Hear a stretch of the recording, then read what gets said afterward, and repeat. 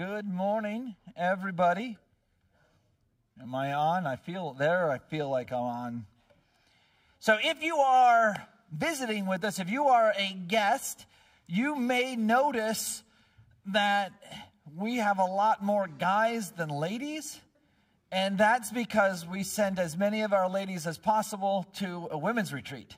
So there's 45 ladies down there, or 44 is the actual number. My wife among them. The house is still standing. I'm not telling you whether or not it's clean, but it is there. And she will be home, and then it will get better. So, if you notice that there happens to be a lot of guys sitting by themselves or just in clumps of men, that is why. This morning, we really have an opportunity to dive into an interesting last step in Ephesians. Now, you're going to see scriptures on the screen, and for the most part, those are going to be all the scriptures that we're using. But you'll notice, if you were in second service last week, you heard this because that was my soft start to the whole thing. If you open to your sermon notes, you will see a handy-dandy little square, squiggly line, blocky thing called a QR code. If you take your smartphone and put the camera open up your camera and put the camera over that QR code, it will give you a link, and that link will take you to all of the verses that we're using in this morning's message in order, as long as I keep it in the same order that I planned it in. So if we go out of order, just know that that was me, but they're all there. So typically you'll see a list of passages in your bulletin. You'll see a list of passages on the screen, but this will give you this morning's list of stuff, and that should be in the bulletin every week. So if you want to use that, feel free. If you don't want to, that's fine. But we are going to jump into this last pericope, this last section of Ephesians. We started in October. We're ending in May. And we're going to see some of the same themes from our very first message pulled out here in Ephesians 6. So Ephesians chapter 6, verses 21 to 24. So that you also may know how I am and what I am doing, Tychicus, the beloved brother and faithful minister in the Lord, will tell you everything. I have sent him to you for this very purpose, that you may know how we are, and that he may encourage your hearts. Peace be to the brothers, and love with faith from God the Father and the Lord Jesus Christ. Grace be with all who love our Lord Jesus Christ with love incorruptible. We hear in the last two verses the very same things Paul said in the first two verses of the entire letter. He bookends this entire letter to the Ephesians with these ideas. Paul, an apostle of Christ Jesus by the will of God, to the saints who are in Ephesus and faithful in Christ. Ephesians 1:1. Ephesians 1:2 says, grace to you and peace from God our Father and the Lord Jesus Christ. Back in chapter 6, he ends in verse 23 and 24. Peace to the brothers, and love with faith from God the Father and the Lord Jesus Christ. Verse 24, grace be with you. Peace and grace. That's how he starts the letter. That's how he ends the letter. And grace, as you well know, is a very prominent theme throughout this entire letter. We see it in Ephesians 2, verses 4 and 5. But God, being rich in mercy because of his great love for us, made us alive together with Christ. It's by grace we've been saved. 8 and 9 and 10 says that we have faith, we have life in Christ through faith, not our own works. I have never heard that before. There's birds up there. So I can ignore it now, but it was really throwing me off. Quiet, birds. Nobody listens to me. Ephesians chapter 2. Verses 8 to 10, for by grace you've been saved through faith. This is not your own doing. It's a gift of God, not by works, so that no one can boast. For we are his workmanship, created in Christ Jesus for good works that God prepared beforehand that we should walk in them. Grace from Christ, unmerited favor with God that we didn't work for. peace with him. We're no longer in opposition to God, and no longer in opposition to Christ, but we're on the same team. That's the peace that's being spoken about here. That's the salvation that we have as an opportunity with our faith in him. When our faith is in him, we have salvation. So he ends with this same theme. We're going to talk about some of the idea of what it means to love. Love incorruptible is the very last bit. Love with faith in God is another component to it, sort of filling in the grace and peace idea. But let's step back to verse 21. And we're introduced to somebody. So that you also may know how I am and what I'm doing. Okay, so that's a purpose. Somebody is going to be coming to give account for what Paul is doing, to tell them how he's doing and what he's up to. Tychicus, the beloved brother and faithful minister in the Lord, will tell you everything. Who is Tychicus? We've not been introduced to him at all during this entire letter. Now all of a sudden a name is thrown out there that should mean something to these people. And it does. Because Tychicus is the one who brought the letter to the Ephesians. So when they hear about Tychicus, they know exactly who this is because he's the one who showed up with the letter. We hear about him for the very first time in Acts chapter 20, verse 24. It says, chapter 20, verse 4, sorry. He says, Sopater, the Berean son of Pyrrhus, accompanied him along with the Thessalonians. And you go down further and you see Tychicus and Trophimus at the very end. Just mentioned, going on his third missionary journey, just mentioned that they're there. He's not a faithful brother. He's not a fellow faithful minister in the Lord yet, or rather a beloved brother and a faithful minister. Why? Because he's starting his time with Paul. By the time we get to Ephesians, Paul has very different things to say about him than Luke did in Acts. He doesn't just mention him by name, he mentions him as what? As a faithful or a beloved brother and a faithful minister. We need these people in our lives. These Tychicus type people. People who are faithful, people who are beloved to us, close to us relationally. And we could go back to Proverbs chapter 18, and we pick up a good reminder. Proverbs chapter 18, verse 24 says this: a man of many companions may come to ruin, but there is a friend who sticks closer than a brother. And this is an allusion to Christ, right? It's an indirect statement that there is going to be this friend, this Christ, who will stick closer than any brother ever could, but it's also just a proverb. Here's a little key about proverbs. You have to be very careful how you use them because all of the proverbs are proverbial. And that makes sense, right? They're proverbs. They're not promises. So what we read in Proverbs is not direct promises to God that every time the same thing is going to happen. If you do this, you get that. But in general, if you do these things that it says, you'll come to this end, both good or bad. They're proverbial. They are generally true about life. Sometimes we don't directly see the results, but they're there. And so in here, not just as an allusion to Christ, but as an allusion to friends in general, a man of many companions may come to ruin. The sort of popular, everybody's your friend as long as you're popular sort of person. But there is a friend who sticks closer than a brother. That's the same idea that Paul has for Tychicus in this place. A beloved brother, not just a friend, but a beloved brother. Somebody who is so close to him, so faithful to him, so true to Paul's person that he refers to him as a brother.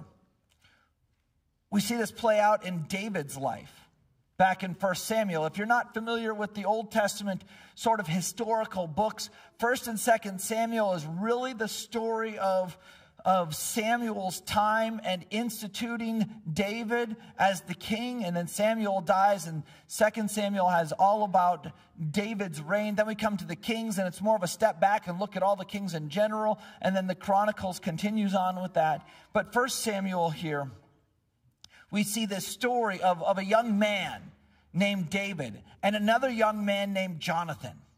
And Jonathan was the son of Saul, the rightful heir to the throne.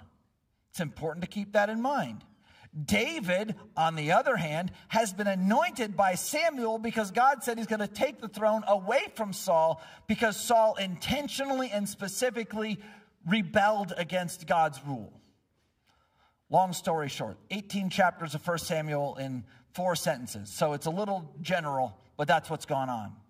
And now David and Jonathan were friends, and David is to become the king instead of Jonathan, which is a perfect recipe for the destruction of a relationship. But instead of destroying the relationship, we read in chapter 18, verses 1 to 5, as soon as he had finished speaking to Saul, the soul of Jonathan was knit to the soul of David. And Jonathan loved him as his own soul. And Saul took him that day and would not let him return to his father's house. Then Jonathan made a covenant with David because he loved him as his own soul. And Jonathan stripped himself of the robe that was on him and gave it to David, and his armor, and even his sword, and his bow, and his belt.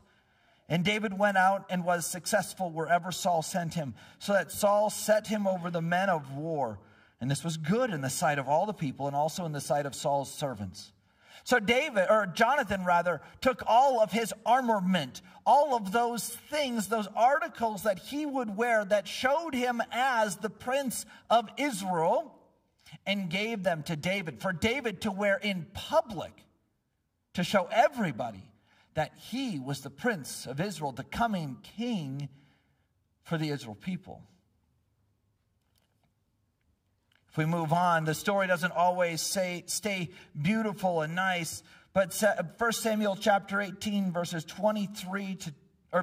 16 to 18, chapter 23, verses 16 to 18 says, And Jonathan, Saul's son, rose and went to David at Horesh, and strengthened his hand in God. And he said to him, Do not fear, for the hand of Saul my father shall not find you. You shall be king over Israel, and I shall be next to you. Saul, my father, also knows this. So Saul is actively seeking to kill David at this point. Just a moment ago, just a few chapters ago, 5 chapters in fact, Saul was promoting David and putting him out to run wars and run battles because he wins everything he does. And then all of a sudden Saul starts to say, well, I don't like that because he's doing better than I am, so now I want to kill him. Little fickle, I know. And so he's chasing him all over Israel. David's hiding in caves so that Saul can't find him. He's got his men and they're hiding in caves. And Jonathan knows where he is, doesn't tell his dad. Jonathan goes to David and he says, I will help establish you. When we're talking friends that are beloved brothers, this friend not only has been with David when things are rough, right? That's where it is. But he's looking out for what he can do to promote David to success over himself. We need friends like that. It doesn't matter how young you are, it doesn't matter how old you are. We need friends who want what is best for us, who when life is hard, they come and hang out with us in our pain. When we make mistakes, they hang out with us in our sorrow. They hang out with us in our consequences. They're with us. When we find successes, they celebrate them. They're not jealous of our successes. They don't revel in our sorrows. They revel in our successes. And they're sorry. They're sorry for us in our sorrow. And that's Tychicus, a beloved brother. But not just this beloved brother sort of, we've got a great relationship sort of mindset. It goes beyond that. So David and Jonathan had this incredible relationship where they both saw the long-term benefit of the other, both promising in different places that they will do what they can to establish the other one's house for forever. And they'll do it. They'll follow through on it. If we come back to Ephesians chapter 6, we read that Tychicus is a beloved brother. That's what he is. But that's not all he is. He's also a faithful minister. And that is not a reference to a paid position. So just jettison that from your mind. He is a faithful minister with Paul, which means what? Well, let's talk about what Tychicus is doing. He is bringing a letter to the Ephesians. It's not a big deal. Just hop in your car, drive to Minneapolis, drop off a letter, come back. We have mailmen who do that. They're not faithful ministers. This is more akin to walking to Green Bay with a letter in hand to deliver it. But not only to deliver it. I mean, that's a great idea, but his role is not to deliver a letter. What does Paul say Tychicus' job in all of this is? He is a faithful minister in the Lord and will tell you everything. I have sent him to you for this very purpose, that you may know how we are and that he may encourage your hearts. His job is not to just deliver a letter from Paul, but to encourage the people of this church that Paul has set up to minister in place of Paul. So when he says that he is a faithful minister, he is not just saying, here's a guy who can get stuff done. He's saying, here's somebody who I trust with the very purpose of ministry, to encourage their hearts, which is not just make you feel good. This word encourage is parakaleo. You don't care, except you do care. There's other places that this word is used. Greek has all sorts of different endings on words. If you've ever looked at what's called an interlinear Bible, it just takes all of the Greek words and puts them in English in the exact same order that they're in. Just imagine listening to Yoda speak.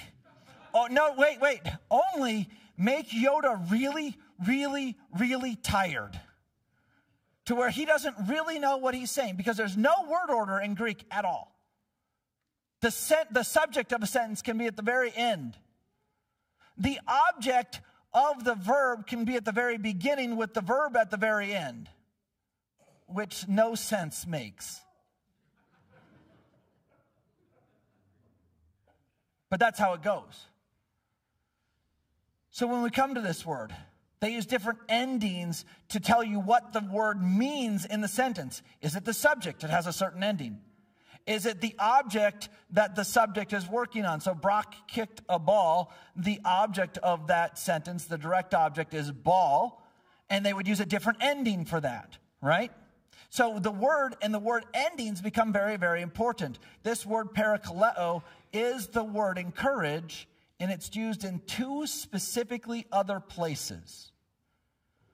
Let's look at 2 Corinthians chapter 7, verse 6. But God, who comforts the downcast, but God, who paracletes or parakaleos the downcast. So when Tychicus is supposed to encourage their hearts, this is the same kind of encouragement that God gives to the downcast, those who are hurting. More than that, go to John chapter 14, verse 26. Verse 25 says, these things I've spoken to you while I'm still here, but the helper, the paraclete, the Holy Spirit, the comforter, the encourager. So when he says that Tychicus is there to encourage their hearts, he is talking about somebody who is engaging with them at the most basic component of who they are as people. Dealing with them in their hurts and their sorrows, building them up, not making them feel good, building them up to following Christ more. They are to encourage each other. That's what Tychicus is doing. So Paul put this guy on a ship, on a road, whatever it happened to be, to go to Ephesus and do this ministry in lieu of Paul going. So when he says he's a faithful minister, he is truly, really saying this guy was put in charge of ministry to people, to you, to how this letter finds you, to what it does when it's there, to him relaying what Paul is doing so that he encourages them and builds them up. We need those people. We need those people in our lives. We need those people in the church. We have to have people in our own lives who are that close friend sort of thing, sort of person. We have to have those people in our lives who we know when there is a job to be done, not a job like framing your house sort of job, though it could be that, but the kind of job that is, you know what, I can only engage so many people. I need you to engage that person to help them grow in Christ. And that's not me saying that. It would be the elders saying that. It's not just the elders saying that. It's the ministry leaders saying that. It's not just the ministry leaders saying that. It's the ministry leaders, or not just the elders and the ministry leaders saying that to the people who are aiding in ministry, to the people in charge of anything. We need faithful ministers who not just accomplish their tasks. Accomplishing a task is easy, but ministering to the hearts of people is hard. And their job is truly to encourage the hearts of people. The problem is, we all know we need those people in our lives. But we sometimes forget that we have to be those people. Because if everybody else also needs those people, you become that person to somebody else. It's not enough to just say, God, I really need a good friend. I really need a close brother. I really need a faithful minister. We need to say, God, I want to be that kind of friend. I want to be that kind of beloved brother. I want to be that kind of faithful minister to people for somebody else.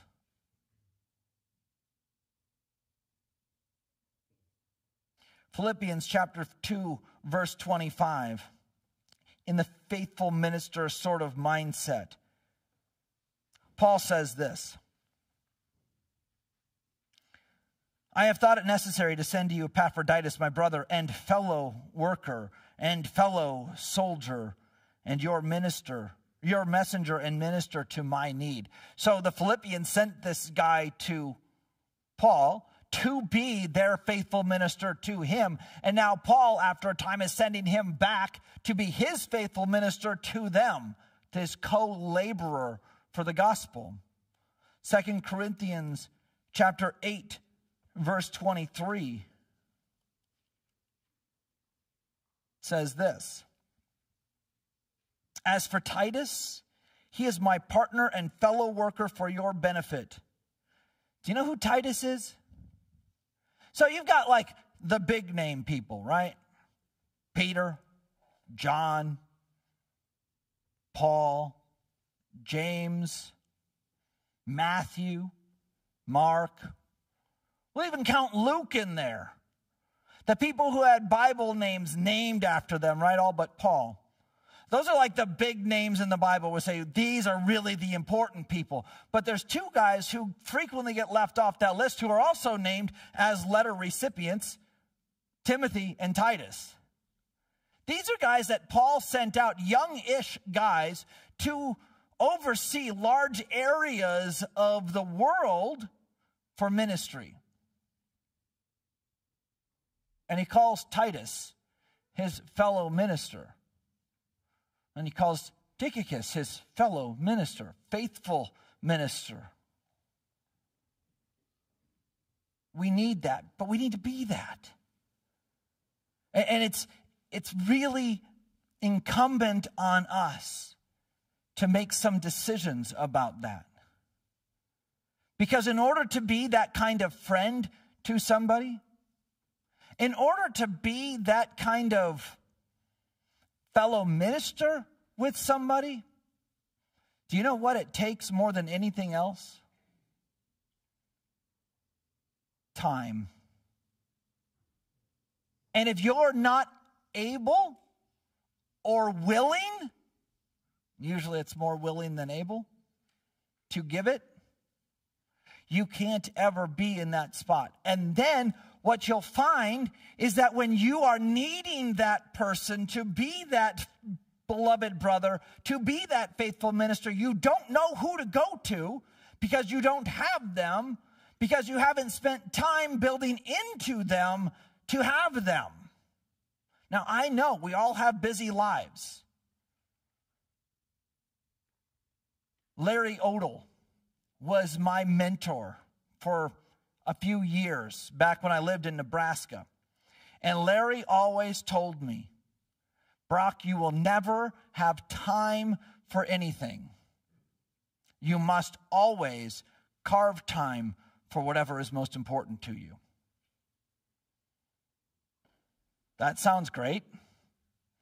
Except now it's just put all of the onus on me to make my time available and prioritize it for other people. That's why Larry and I don't talk anymore. Just kidding. That was a great lesson for me to learn. Because I only have time for those things when I carve it out of my schedule, which means I don't have time to do some of the other things I would choose to do. Which means I'm sacrificing some of what I would be doing for this other person, to be with them, to grow with them, to know them. And when we do that, we can get in a spot where what we have beloved brothers in the Lord. And that's not gender exclusive. It's just beloved brothers and sisters in Christ in the Lord. And we have faithful ministers. We learned in Ephesians chapter 4 that the body is supposed to minister to the body. The elders are put in position to equip the body so that the body, well equipped, can minister to itself. Which means in order for ministry at Bethel to happen, it's incumbent on you. I am here and the elders are here to equip you and give you as much as we can the tools and abilities and positions to do that ministry. But in order for a church to grow and function, I don't mean grow with more people sitting in chairs. I mean grow in the sense that we are developing, right? We want people to we want to be a place where people can heal so that together we can grow, so that we can share the gospel to our neighbors. And that growing happens. That growing happens when we minister to each other. We don't say, oh, we pay Brock to do that. I realize you do pay me, and I'm very grateful for it. It opens up my time to be able to do more than the other elders can because their time is being used in their job. So I'm freed up to do some of that. But I'm not freed up to be the solo pastor minister here. Chris and I aren't freed up to be the only pastors here. The staff isn't paid only to free us up so that we can do everything. Our role is to equip people so that together each one of us can minister to each other. This morning's worship team is actually a great example of that. Because as of Thursday noon, the anticipation was still that Julie was going to be back. And by Thursday evening, the anticipation was there's no chance in the world she will be back for Sunday. So then in comes all this other group of people. I might have my days messed up. It might be Wednesday. You ladies who are actually involved in it, you would know. One of the days this week, that was the case. There we go. That is a true statement. So, but they all stepped into roles that they can certainly fill. The whole worship team did, to step into roles that they could certainly fill, because we already knew that we could trust them to lead well. They cared enough to set time aside from what they otherwise could have been doing to do this, because it doesn't just take Sunday morning. It takes more thought than just for 2 hours on Sunday morning. And they stepped into that role. They were able. They were equipped to minister to us as people. And that's what we're looking for. Tychicus, this guy randomly mentioned in the last few verses of Ephesians, is the example that we want to follow, because his example is following Christ. So we can follow his example and be like him, because he is emulating who Christ is. How do we do that? If we move on, he says, peace to the brothers, which brothers and sisters, all believers, that's the reference for believers, and love with faith from God the Father and the Lord Jesus Christ. Grace be with all who love our Lord Jesus Christ with love incorruptible.